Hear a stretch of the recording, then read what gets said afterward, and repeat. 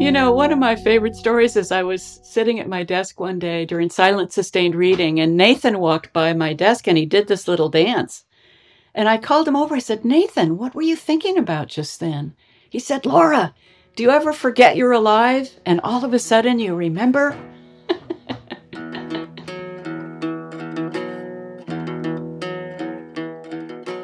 Hello, I'm James Shaheen, and this is Life as It Is.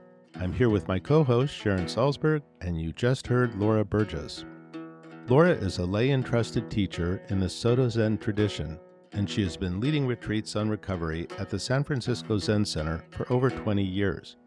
In her new book, The Zen Way of Recovery, An Illuminated Path Out of the Darkness of Addiction, she brings together Buddhist wisdom and the teachings of recovery programs to lay out a sustainable path to sobriety and freedom.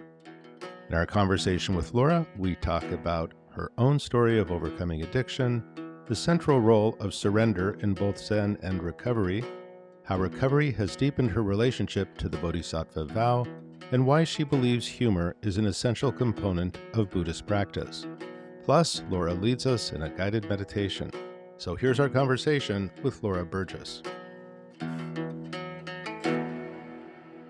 So I'm here with Dharma teacher Laura Burges and my co-host Sharon Salzberg. Hi, Laura. Hi, Sharon. It's great to be with you both. Hi. Hi, good to be here.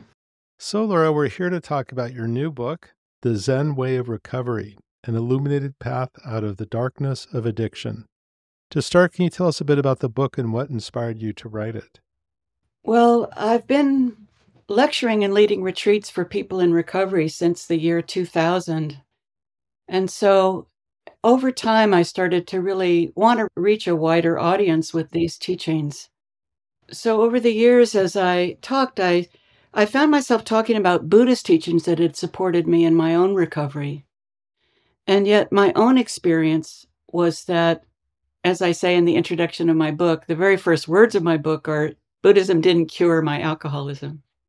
And so I wanted to weave together both the down-to-earth kind of grassroots teachings of recovery with the Buddhist teachings that had supported me.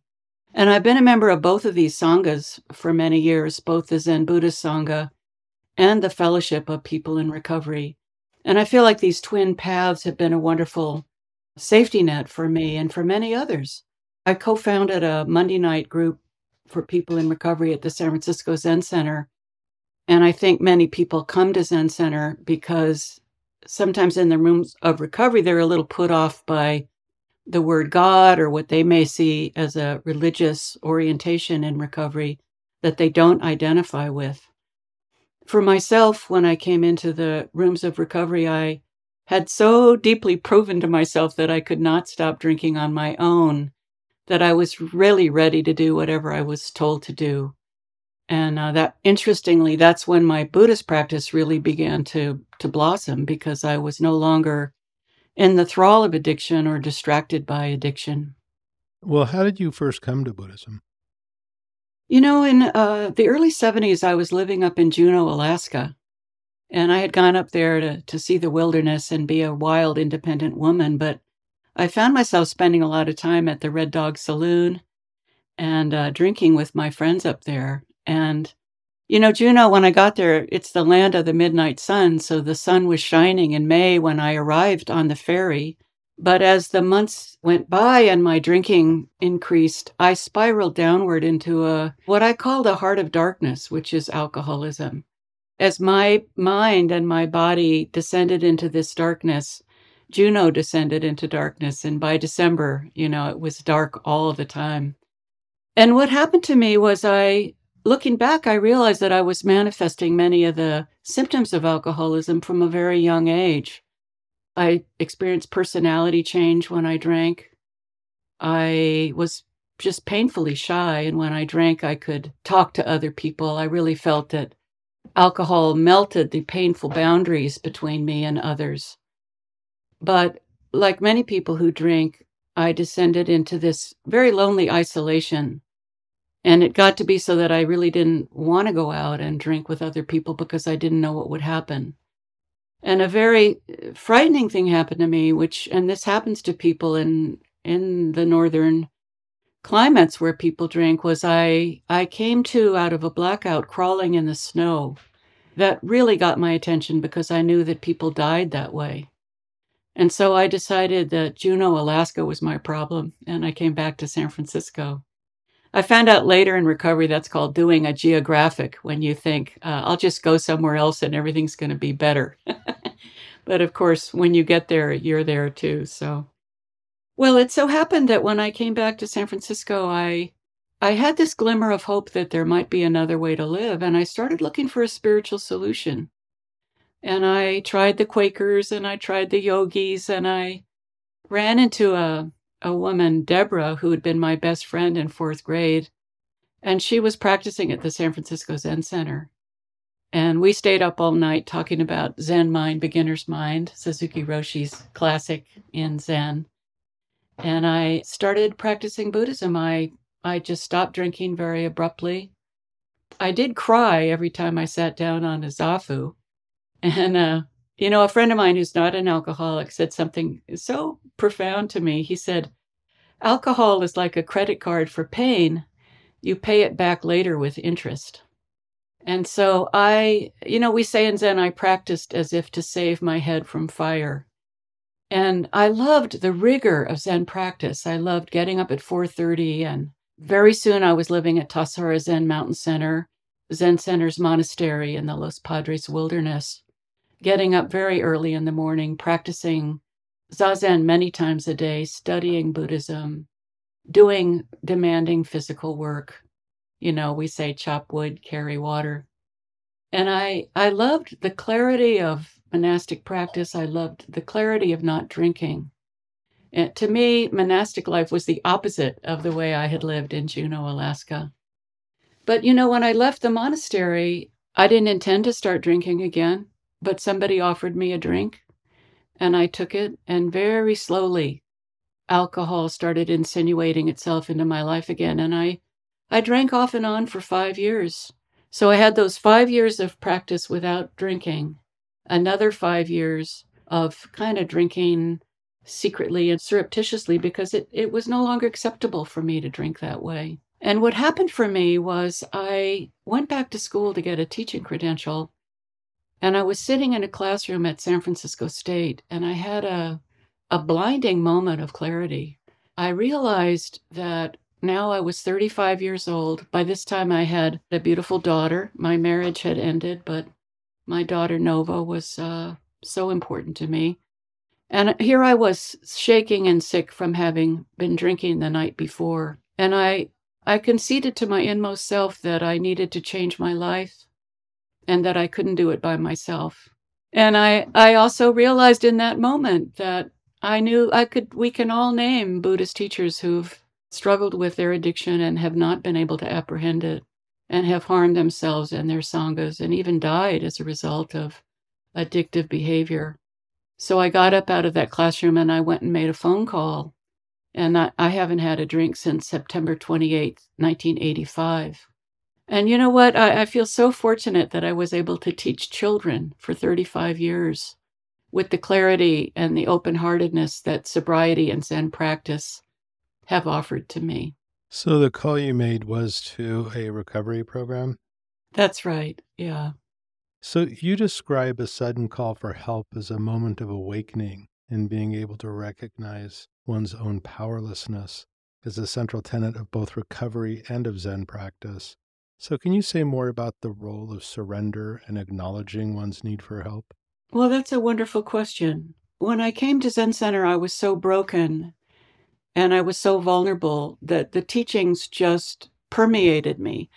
And when I was acquainted with the notion of taking refuge in Buddha, Dharma, and Sangha, I felt like that was something I could completely give my life to. And later, when I came into recovery and recognized that I had to be completely honest with myself. I had known for a long time that I was in trouble with alcohol, but I had to admit that even though I kept trying to stop on my own for various lengths of time, why not avail myself of the experience, strength, and hope of other people who knew how to stay sober one day at a time? And That was in 1985. And by the year 2000, when I was Shuso at Green Gulch Farm, and when I started offering retreats and leading classes and lecturing on the interface between Buddhism and recovery, this movement across the country and really around the world had begun, where people were recognizing the congruence between the surrender that we experience to the depths of our being when we come to the end of our addiction, and the surrender that we can give ourselves totally to in Buddhist practice. To me, they're deeply, deeply intertwined and inextricably bound together in my life. Well, in addition to acknowledging our need to ask for help, you also focus on the fact that we all have something to offer. And you begin the book with the Bodhisattva vow. I vow to live and be lived for the benefit of all beings. I'm curious, how has recovery changed your relationship to this vow? It hasn't changed it, but it's deepened it and made it much more literal, really.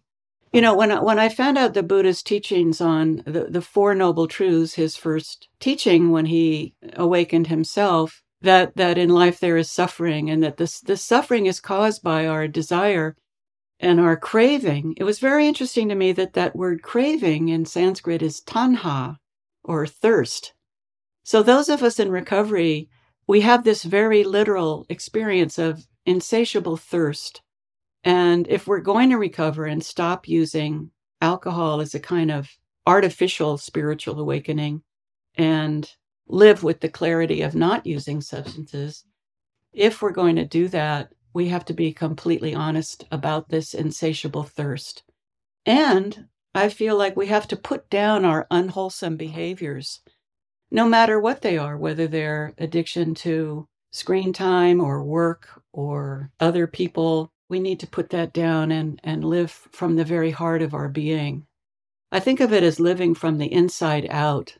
My first Buddhist teacher, Richard Baker Roshi, stopped me outside the Zendo one morning. I don't know why he said this to me, but he said, "You have everything you need, just stop looking for answers outside yourself." But there's a paradox in that, because I had to find answers outside myself in order to recover. And I had to find answers outside myself in order to deeply experience Buddhist teachings. But I think it's easy for us to forget that these teachings aren't lists of things that we have to believe in if we want to call ourselves a Buddhist. They're rather experiences that are offered to us to live deeply from the inside out.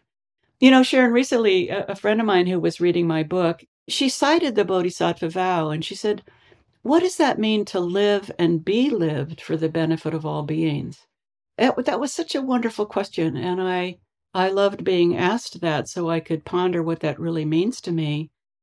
And I think it speaks of a kind of permeability in our practice where we offer ourselves to life, but we also allow life to come to us. You know, we open ourselves up to experience. In my recovery work, I open myself up to other people in recovery. You know, it's by sharing my story with them that they can identify and think, maybe this recovery thing would be valuable for me as well. That Bodhisattva vow to me, in recovery, it's such a vital and dynamic way to live that vow by coming to terms with my own addiction, offering help to other people, and accepting help from other people. You know, Sharon, it really occurred to me in recovery that accepting help from others is a kind of generosity because it allows their life force to blossom. It gives them the confidence that they have something to offer others. Very much a two-way street. And what a beautiful, beautiful metaphor for our interconnection with all beings. Yeah, it's a beautiful teaching and something I ponder a lot, that receiving is also a form of generosity. But I want to ask you, what does it mean to live from the inside out? Well, I think when we grow up in our culture, in any culture, we have received wisdom that we see all around us. And especially in our home of origin, our original family, we think that the way we're being brought up is just normal. We don't question it. And for those of us who grew up with alcoholism, it just seemed like a way of life. And so, you know, the reason I love the story of Buddha is that I feel like his story is our story.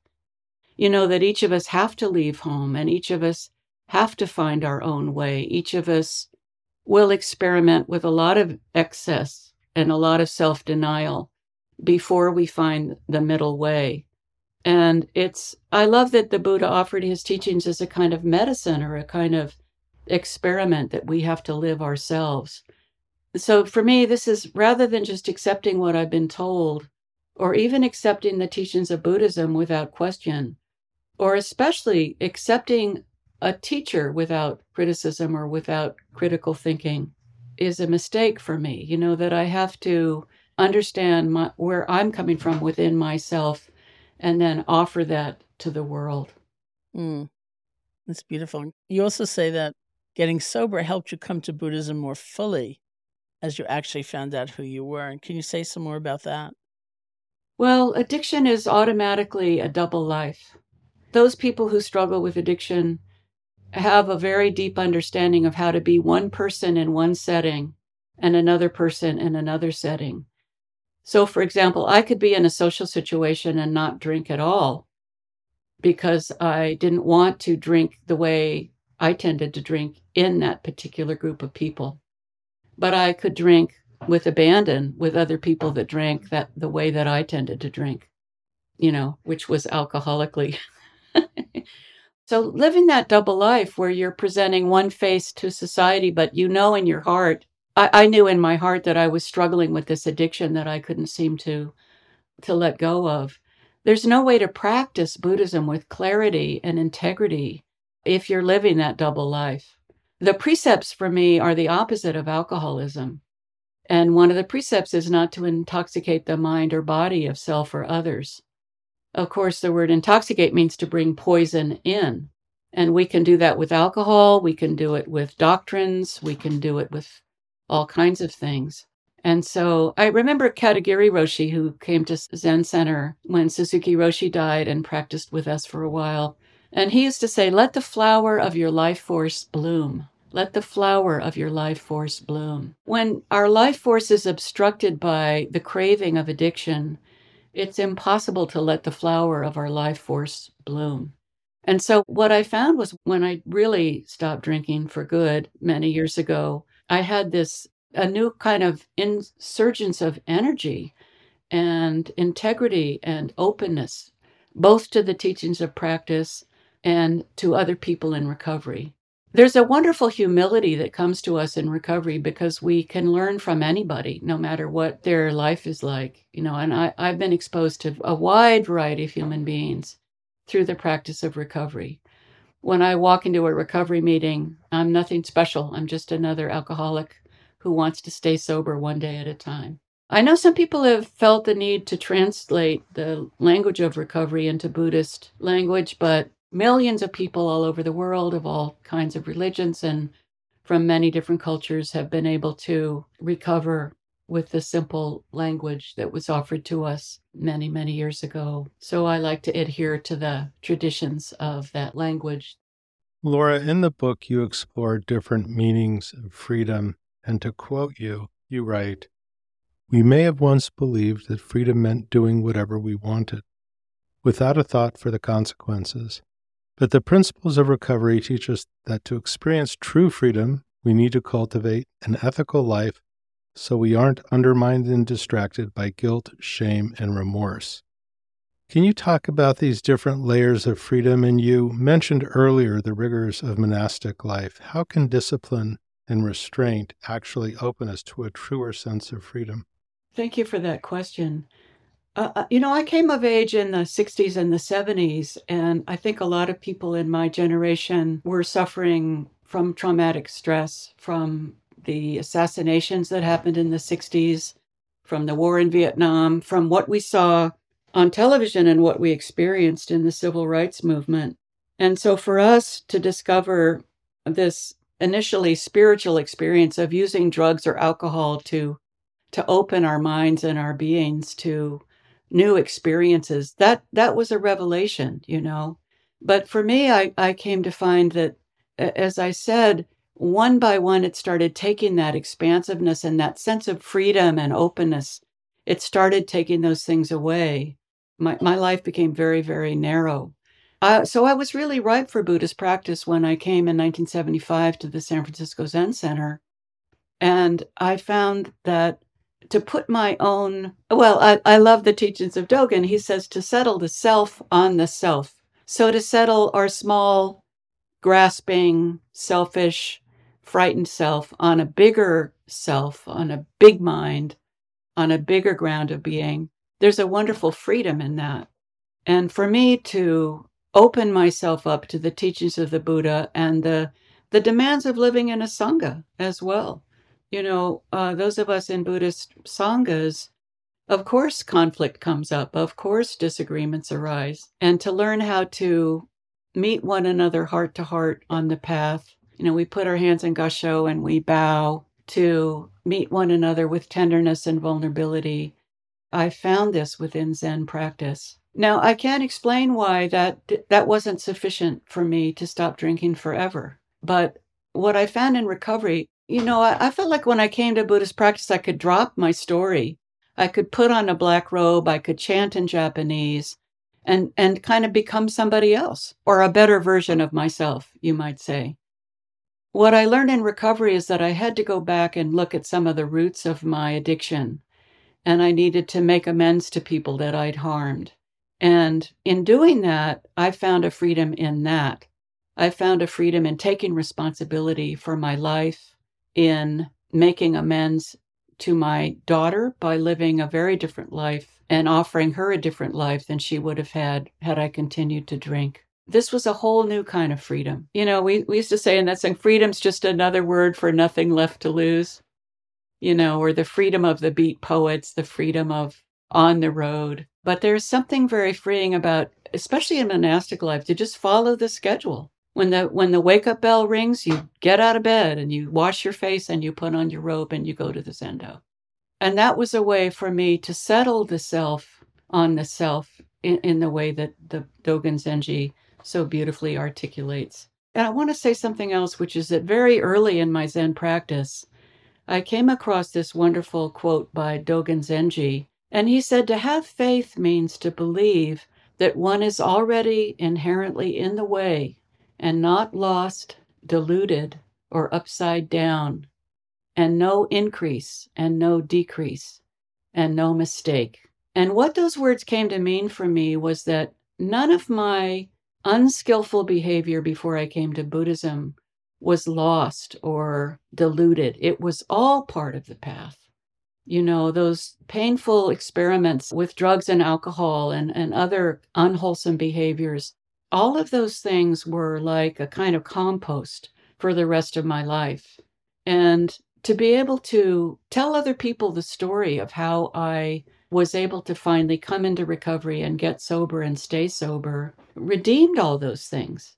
So I dropped my story when I came into Zen practice, but I retrieved it in recovery so that other people could identify and learn from what I had learned about not only in Zen practice, but from other people in recovery, to find out that I wasn't lost, deluded, or upside down. I was finding my way as a human being in a human body. And looking back, it makes a lot more sense than it made when I was going through it. Coming up, Laura talks about the power of sharing our story in community, how loss can be an opportunity for awakening, and how atoning for past wrongs can free us to live more fully in the present. For the past 32 years, Tricycle the Buddhist Review has been a leading source of Buddhist news, culture, and conversation. When you become a Tricycle subscriber, you'll enjoy quarterly issues of the print and digital magazine, plus so much more, including monthly Dharma Talk videos, film club screenings, virtual events, online course discounts, and access to our 30-year archive. Subscribe today for as little as $6.99 per month at tricycle.org/subscribe. Now let's get back to our conversation with Laura Burges.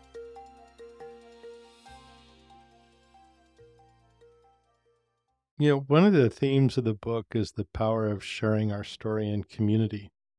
And you cite the story of Kizukotami as an example of how shared loss can be an invitation to wake up and to recognize that we have something to offer, So how can loss be an opportunity for awakening? Well, the story of Kiso Gotame, the young woman whose child had died, and she took that child's body from teacher to teacher, trying to find a way to bring that child back to life. And someone told her, you should go talk to the Buddha. And the Buddha told her, I can help you, but first I'd like you to go to every house in the village and bring me a mustard seed from a house that has not been touched by death. And Kiso Gotami went from house to house. And of course, she found out that none of these households had not had some experience of loss and death.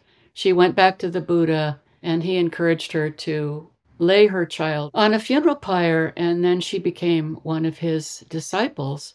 Well, that was a very early story that I heard in my Buddhist practice, a very touching story. But I came to feel that there was something missing from that story. And I thought perhaps the Buddha knew that as Kiso Gotami went from house to house, she would be invited in. She would be offered a cup of tea. And she would sit with one family after another, and they would share stories of the loved ones they had lost. And they would laugh and they would cry. I felt like this is the redemption of sharing our grief and our loss with one another. This is the gift we have when we open up to our own vulnerability and share that vulnerability and loss and grief and guilt with other people. When I had been sitting in recovery meetings and doing the work of recovery for 3 years, someone mentioned the word shame. And I had another moment of clarity. I thought, I don't feel ashamed anymore, because I understood that I was in the grip of a life-threatening disease, which goes back in my family, back to my Irish ancestors, and that I'm not guilty for having this disease, but I'm responsible for doing something about it. And to me, the heart of recovery is this sense of sharing. You know, we say Buddhism is passed from warm hand to warm hand, and recovery's passed from warm hand to warm hand as well. I think that addiction can be a family disease. There's certainly genetic components. But when we hang out with other people who want what we want, our collective intention to stay sober, and that's based on telling our stories to one another and sharing our successes with one another, this is the heart of recovery. You know, when someone reaches a certain milestone in recovery, we clap for them and cheer for them. This is sympathetic joy. This is metta for me, to share those milestones with one another. You know, when you mention Kiso Gotame, I also think of just loss in general. And you write that losing things can be a rehearsal for the letting go that is at the heart of practice and recovery. Can you say more about that?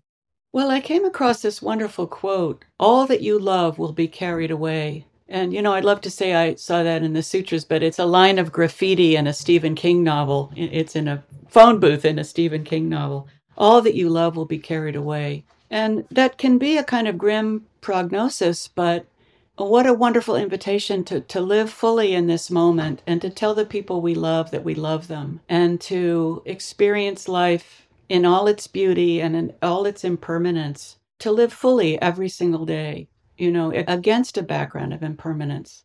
So to have a profound understanding that all that we love will be carried away, and that we can love everything more fiercely and more deeply because of that, is a wonderful invitation, I think.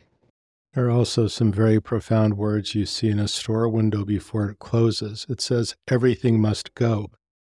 But recovery itself can be a process of grieving, you say, as it is in an act of dying to one's old self. Can you say more about this process? You know, it's interesting. Sometimes a person enters into recovery and people might even say, I like the old you better. You know? Oh, that's right. That's right. In a way, one dies to one's own self. Can you say something about that? Well, it can be very destabilizing in a relationship that's based on alcohol for one person to get sober, because all their unspoken agreements with one another is based on one person being the sick one and the other person being the long-suffering, you know, codependent. In my book, I cite those 5 stages of grief that Elizabeth Kubler-Ross offered us, you know, denial, anger, bargaining. I went through all of those in recovery that, you know, why do I have to stop drinking? I know a lot of other people that drink more than I do. So I think it's really important to turn towards that grief and turn towards that loss and recognize and honor that we're letting go of something that has really helped us. most of us feel that when we drank, it helped us survive. It helped us survive in the terms of self-medicating. Of course, in the end, it stopped working, but to honor that this gave me something, and now I'm letting go of it. And, at the end of every chapter of my book, I offer some practices or reflections for people. And this is something that is offered often in recovery programs, to write a letter to your addiction and recognize what your addiction gave you. Under the influence of alcohol, I could sing. I could sing at the top of my lungs, in front of large groups of people. And by the way, I can still do that in recovery. But to write a letter and saying, what did my addiction give me? What kind of freedoms, what kind of experiences? I had some wonderful, wild experiences behind alcohol. But what recovery's given me is a much quieter kind of joy, a quieter kind of satisfaction. The satisfaction of being true to my word, of being able to look at myself in a mirror and feel good about what I see, and to offer a hand to somebody who needs help. We give up that self that acts out. And yet, this is so important to me, James, that the person that I was as an active alcoholic, she's right here next to me, I think I say in the book, this feeling I have that my life runs along two tracks. And one track is this wholesome track of practice and recovery, of my inner relationship to all beings, especially to people in recovery, that I have something to offer them.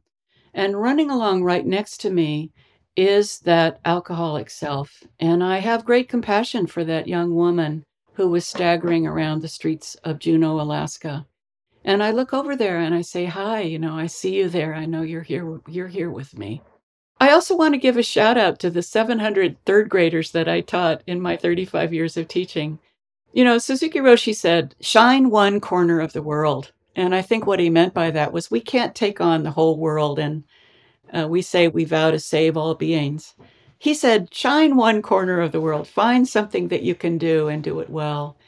And my corner of the world was my third grade classroom, and that was a huge part of my spiritual life. I loved laughing and teaching children, and I did that because I was sober, and I think I was a very different teacher than I could have been because I was a Zen practitioner. When I run into these wonderful adults that I taught as 8-year-olds, and I carry them in my heart, who they were when they were 8. When they come back and visit me or I hear from them, it's a wonderful messenger from the past about this great gift of recovery and Zen practice, that I was able to shine that corner of the world because these teachings were there to support me and enrich my life. I had a mindfulness bell in my classroom that I would ring, and we'd take 3 deep breaths. It's very gratifying to me that mindfulness in the classroom is a big movement across the country now. My daughter Nova is a preschool teacher, and to see her little ones sitting cross-legged and following their breath, they're 3 and 4 years old, I think their lives will be different because they're being taught to pause and breathe and feel that they're alive and be glad they're alive. It's so wonderful. I was looking at Instagram the other day, and this little boy, I don't know, 4, was saying to his mother, when you get angry, you should take a deep breath. And I thought, wow, look at that. One of my favorite stories is I was sitting at my desk one day during silent sustained reading, and Nathan walked by my desk and he did this little dance. And I called him over. I said, Nathan, what were you thinking about just then? He said, Laura, do you ever forget you're alive and all of a sudden you remember? Oh my goodness, that's so great. I was there for his Kensho experience. Yeah. Indeed. Now I feel I've gotten it too. Wow. You ever forget you're alive and suddenly, wow. Yeah. Now Nathan is a labor organizer for teachers in New York. So how cool. I love hearing these stories about my former third graders. So one of the things I really appreciate about your book is that it's full of humor, especially funny stories from your many years as a teacher. Can you say more about how you feel humor can support the paths of practice and recovery? Well, humor's always been a big part of my life. In my family, sitting around the dinner table, we would vie, to get a laugh from one another. My father in particular was a very open-hearted and funny man. And I feel like humor has saved me often in my life, just to be able to laugh at the absurdity of life and the ironies of life.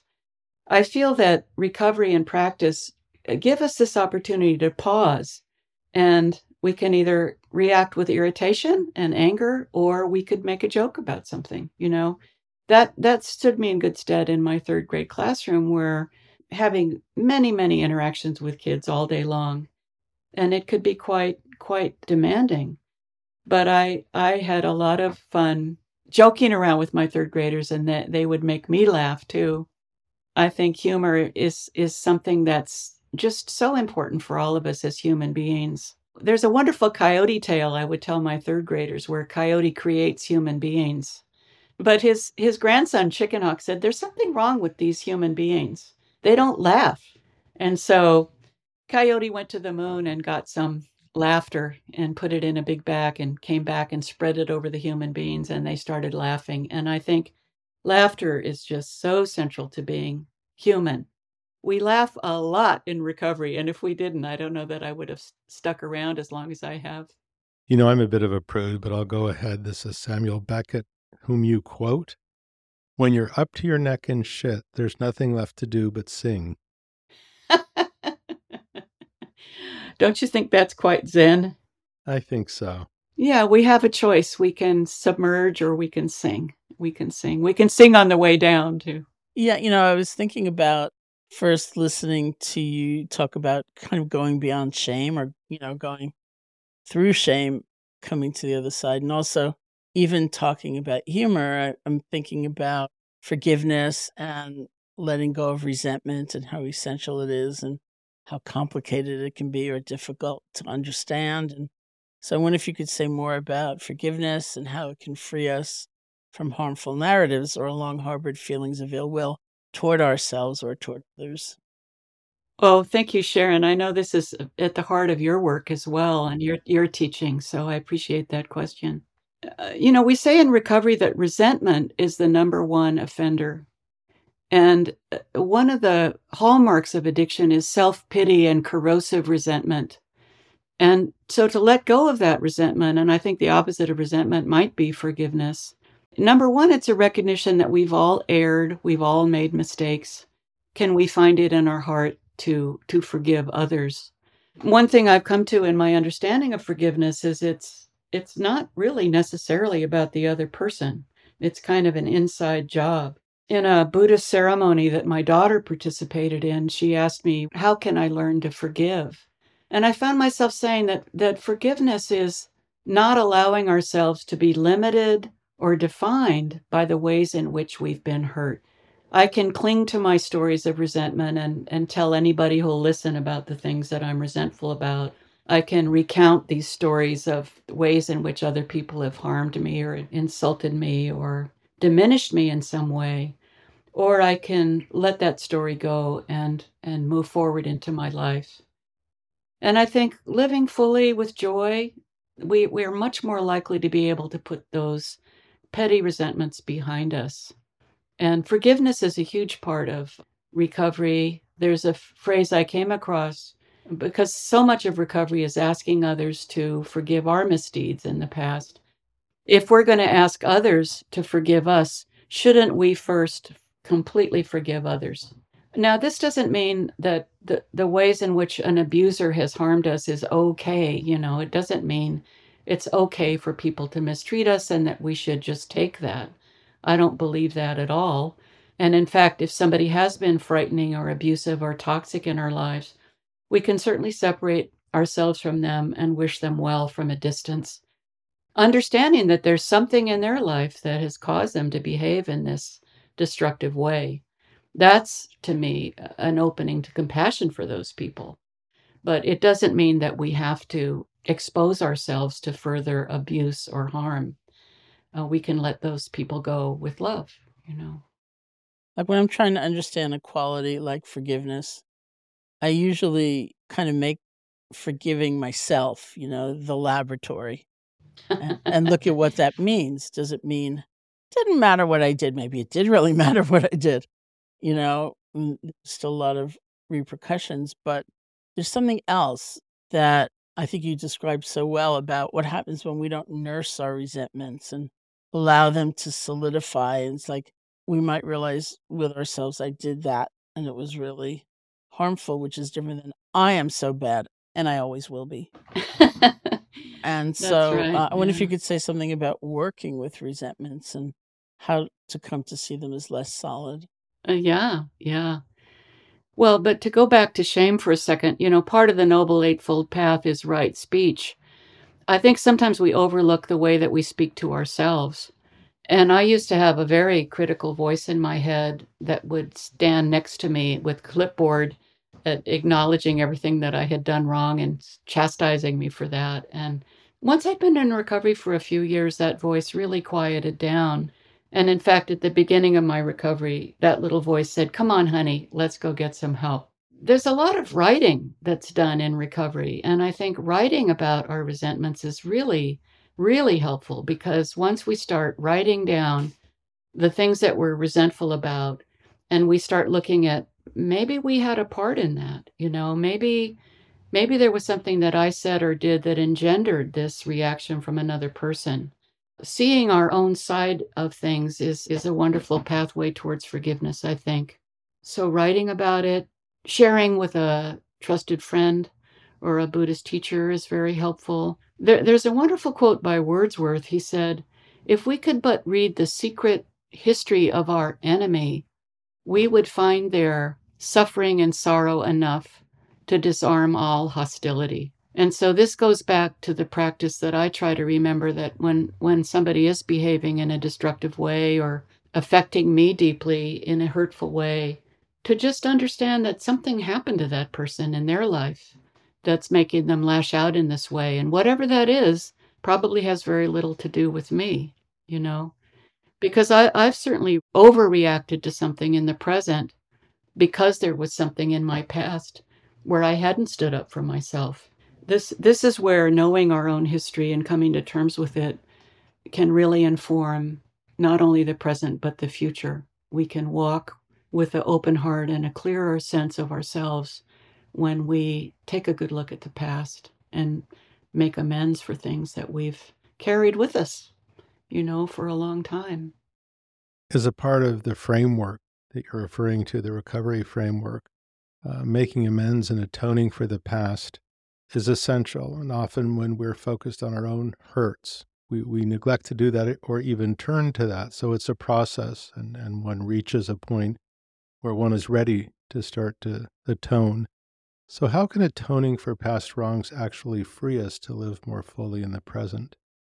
I think one of the great blessings of sitting is that, our effort in sitting is not to empty the mind or to completely get rid of thoughts, memories, and reflections, but to notice what arises as we sit.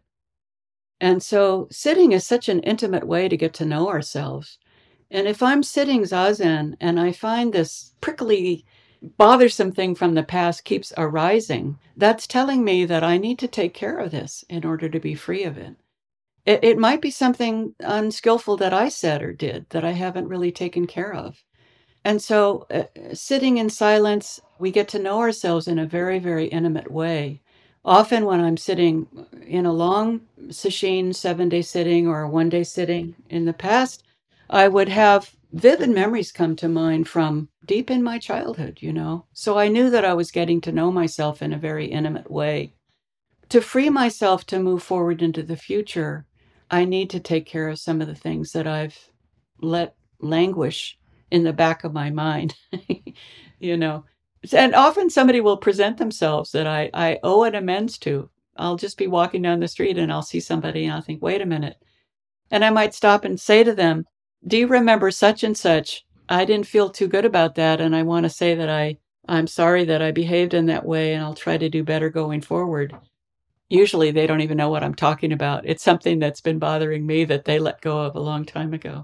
Yeah, I guess that kind of house cleaning allows for the quiet mind that can Mm-hmm. rest in the present. Yeah, yeah. You quote the song of the Jewel Mirror Samadhi. When erroneous imaginations cease, the acquiescent mind realizes itself. Can you say more about our erroneous imaginations? In particular, how fear can condition how we view ourselves in the world around us? When erroneous imagination cease, the acquiescent mind realizes itself. That phrase in this jewel mirror samadhi really leapt out at me. You can hear a sutra for a long time and not hear it, and then something will really impress itself on your mind. That really made me think about how in my past I had been kind of pushed around by conditioning, by certain fears, by the opinions of other people. That, by the way, is the difference between living from the inside out and the outside in. That I would create these scenarios about things that might happen and not notice that they never did happen. And I say in the book, one of the most debilitating, erroneous imaginations we have is thinking that we are a separate individual in our tiny little boat trying to make our way by ourselves. The teaching of no self is quite threatening to some people when they hear that idea of no self. Actually, for me, it's so comforting to think that I can't exist for one moment without the effort and the care of myriad beings, most of whom I'll never even know. The sun on my face and the rain that grows the trees whose oxygen I breathe. This is my teaching, the teaching of the Buddha, that there's no independent self apart from everything around me. On the other hand, there's nobody else in the universe like any of the three of us. There's only one of us in the universe. I'm a intersection of many beings and many experiences that don't exist anywhere else in the world. And we live with these two realities, But this, my erroneous imagination that I could stop drinking on my own without help almost cost me my life. I'm speaking literally about that. And so to cast aside that erroneous imagination that I had to do this by myself, that's what saved my life. So that phrase, James, is very, very precious to me. I also love later in the Hokyozumai where it says, practice secretly, working within, as though a fool, like an idiot. And so we make our way one step at a time, one day at a time. Failing, getting up, trying again. 7 times down, 8 times up. Laura Burges, thanks so much for joining us. It's been a great pleasure. For our listeners, be sure to pick up a copy of the Zen Way of Recovery, available now. We like to close these podcasts with a short guided meditation. Often Sharon takes that role, but today we're going to ask you to lead us in a short meditation. Laura, would you mind? I'd be very happy to do that. Let's sit up straight with some strength in our lower back, rolling the shoulders back, having some strength in the spine that lifts up through the crown of the head, and taking some deep breaths.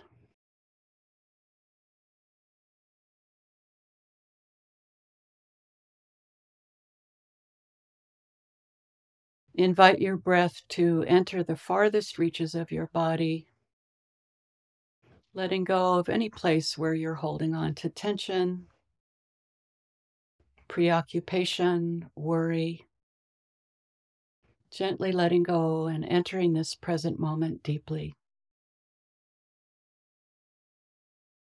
Pay particular attention to when the in-breath turns around and becomes an out-breath.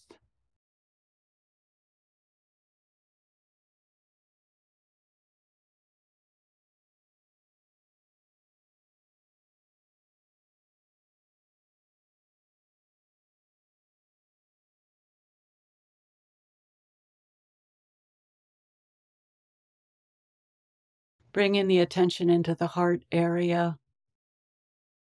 Send golden tendrils of loving kindness out into the world to help heal this troubled world, touching all beings. I'd like to dedicate the merit of our time together to all beings in the 10 directions, past, present, and future. May all beings be happy. May they be joyous and live in safety.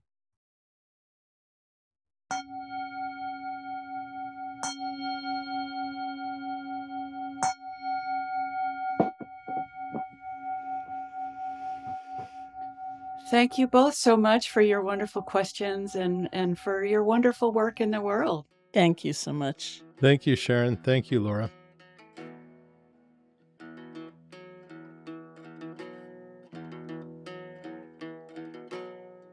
You've been listening to Life as It Is with Laura Burges. To read an excerpt from Laura's book, visit tricycle.org. Tricycle is a nonprofit educational organization dedicated to making Buddhist teachings and practices broadly available, and we are pleased to offer our podcasts freely. If you would like to support the podcast, please consider subscribing to Tricycle or making a donation at tricycle.org. We'd love to hear your thoughts about the podcast, so write us at feedback@tricycle.org to let us know what you think. If you enjoyed this episode, please consider leaving a review on Apple Podcasts. To keep up with the show, you can follow Tricycle wherever you listen to podcasts. Tricycle Talks and Life as It Is are produced by Sarah Fleming and the Podglomerate. I'm James Shaheen, Editor-in-Chief of Tricycle the Buddhist Review. Thanks for listening.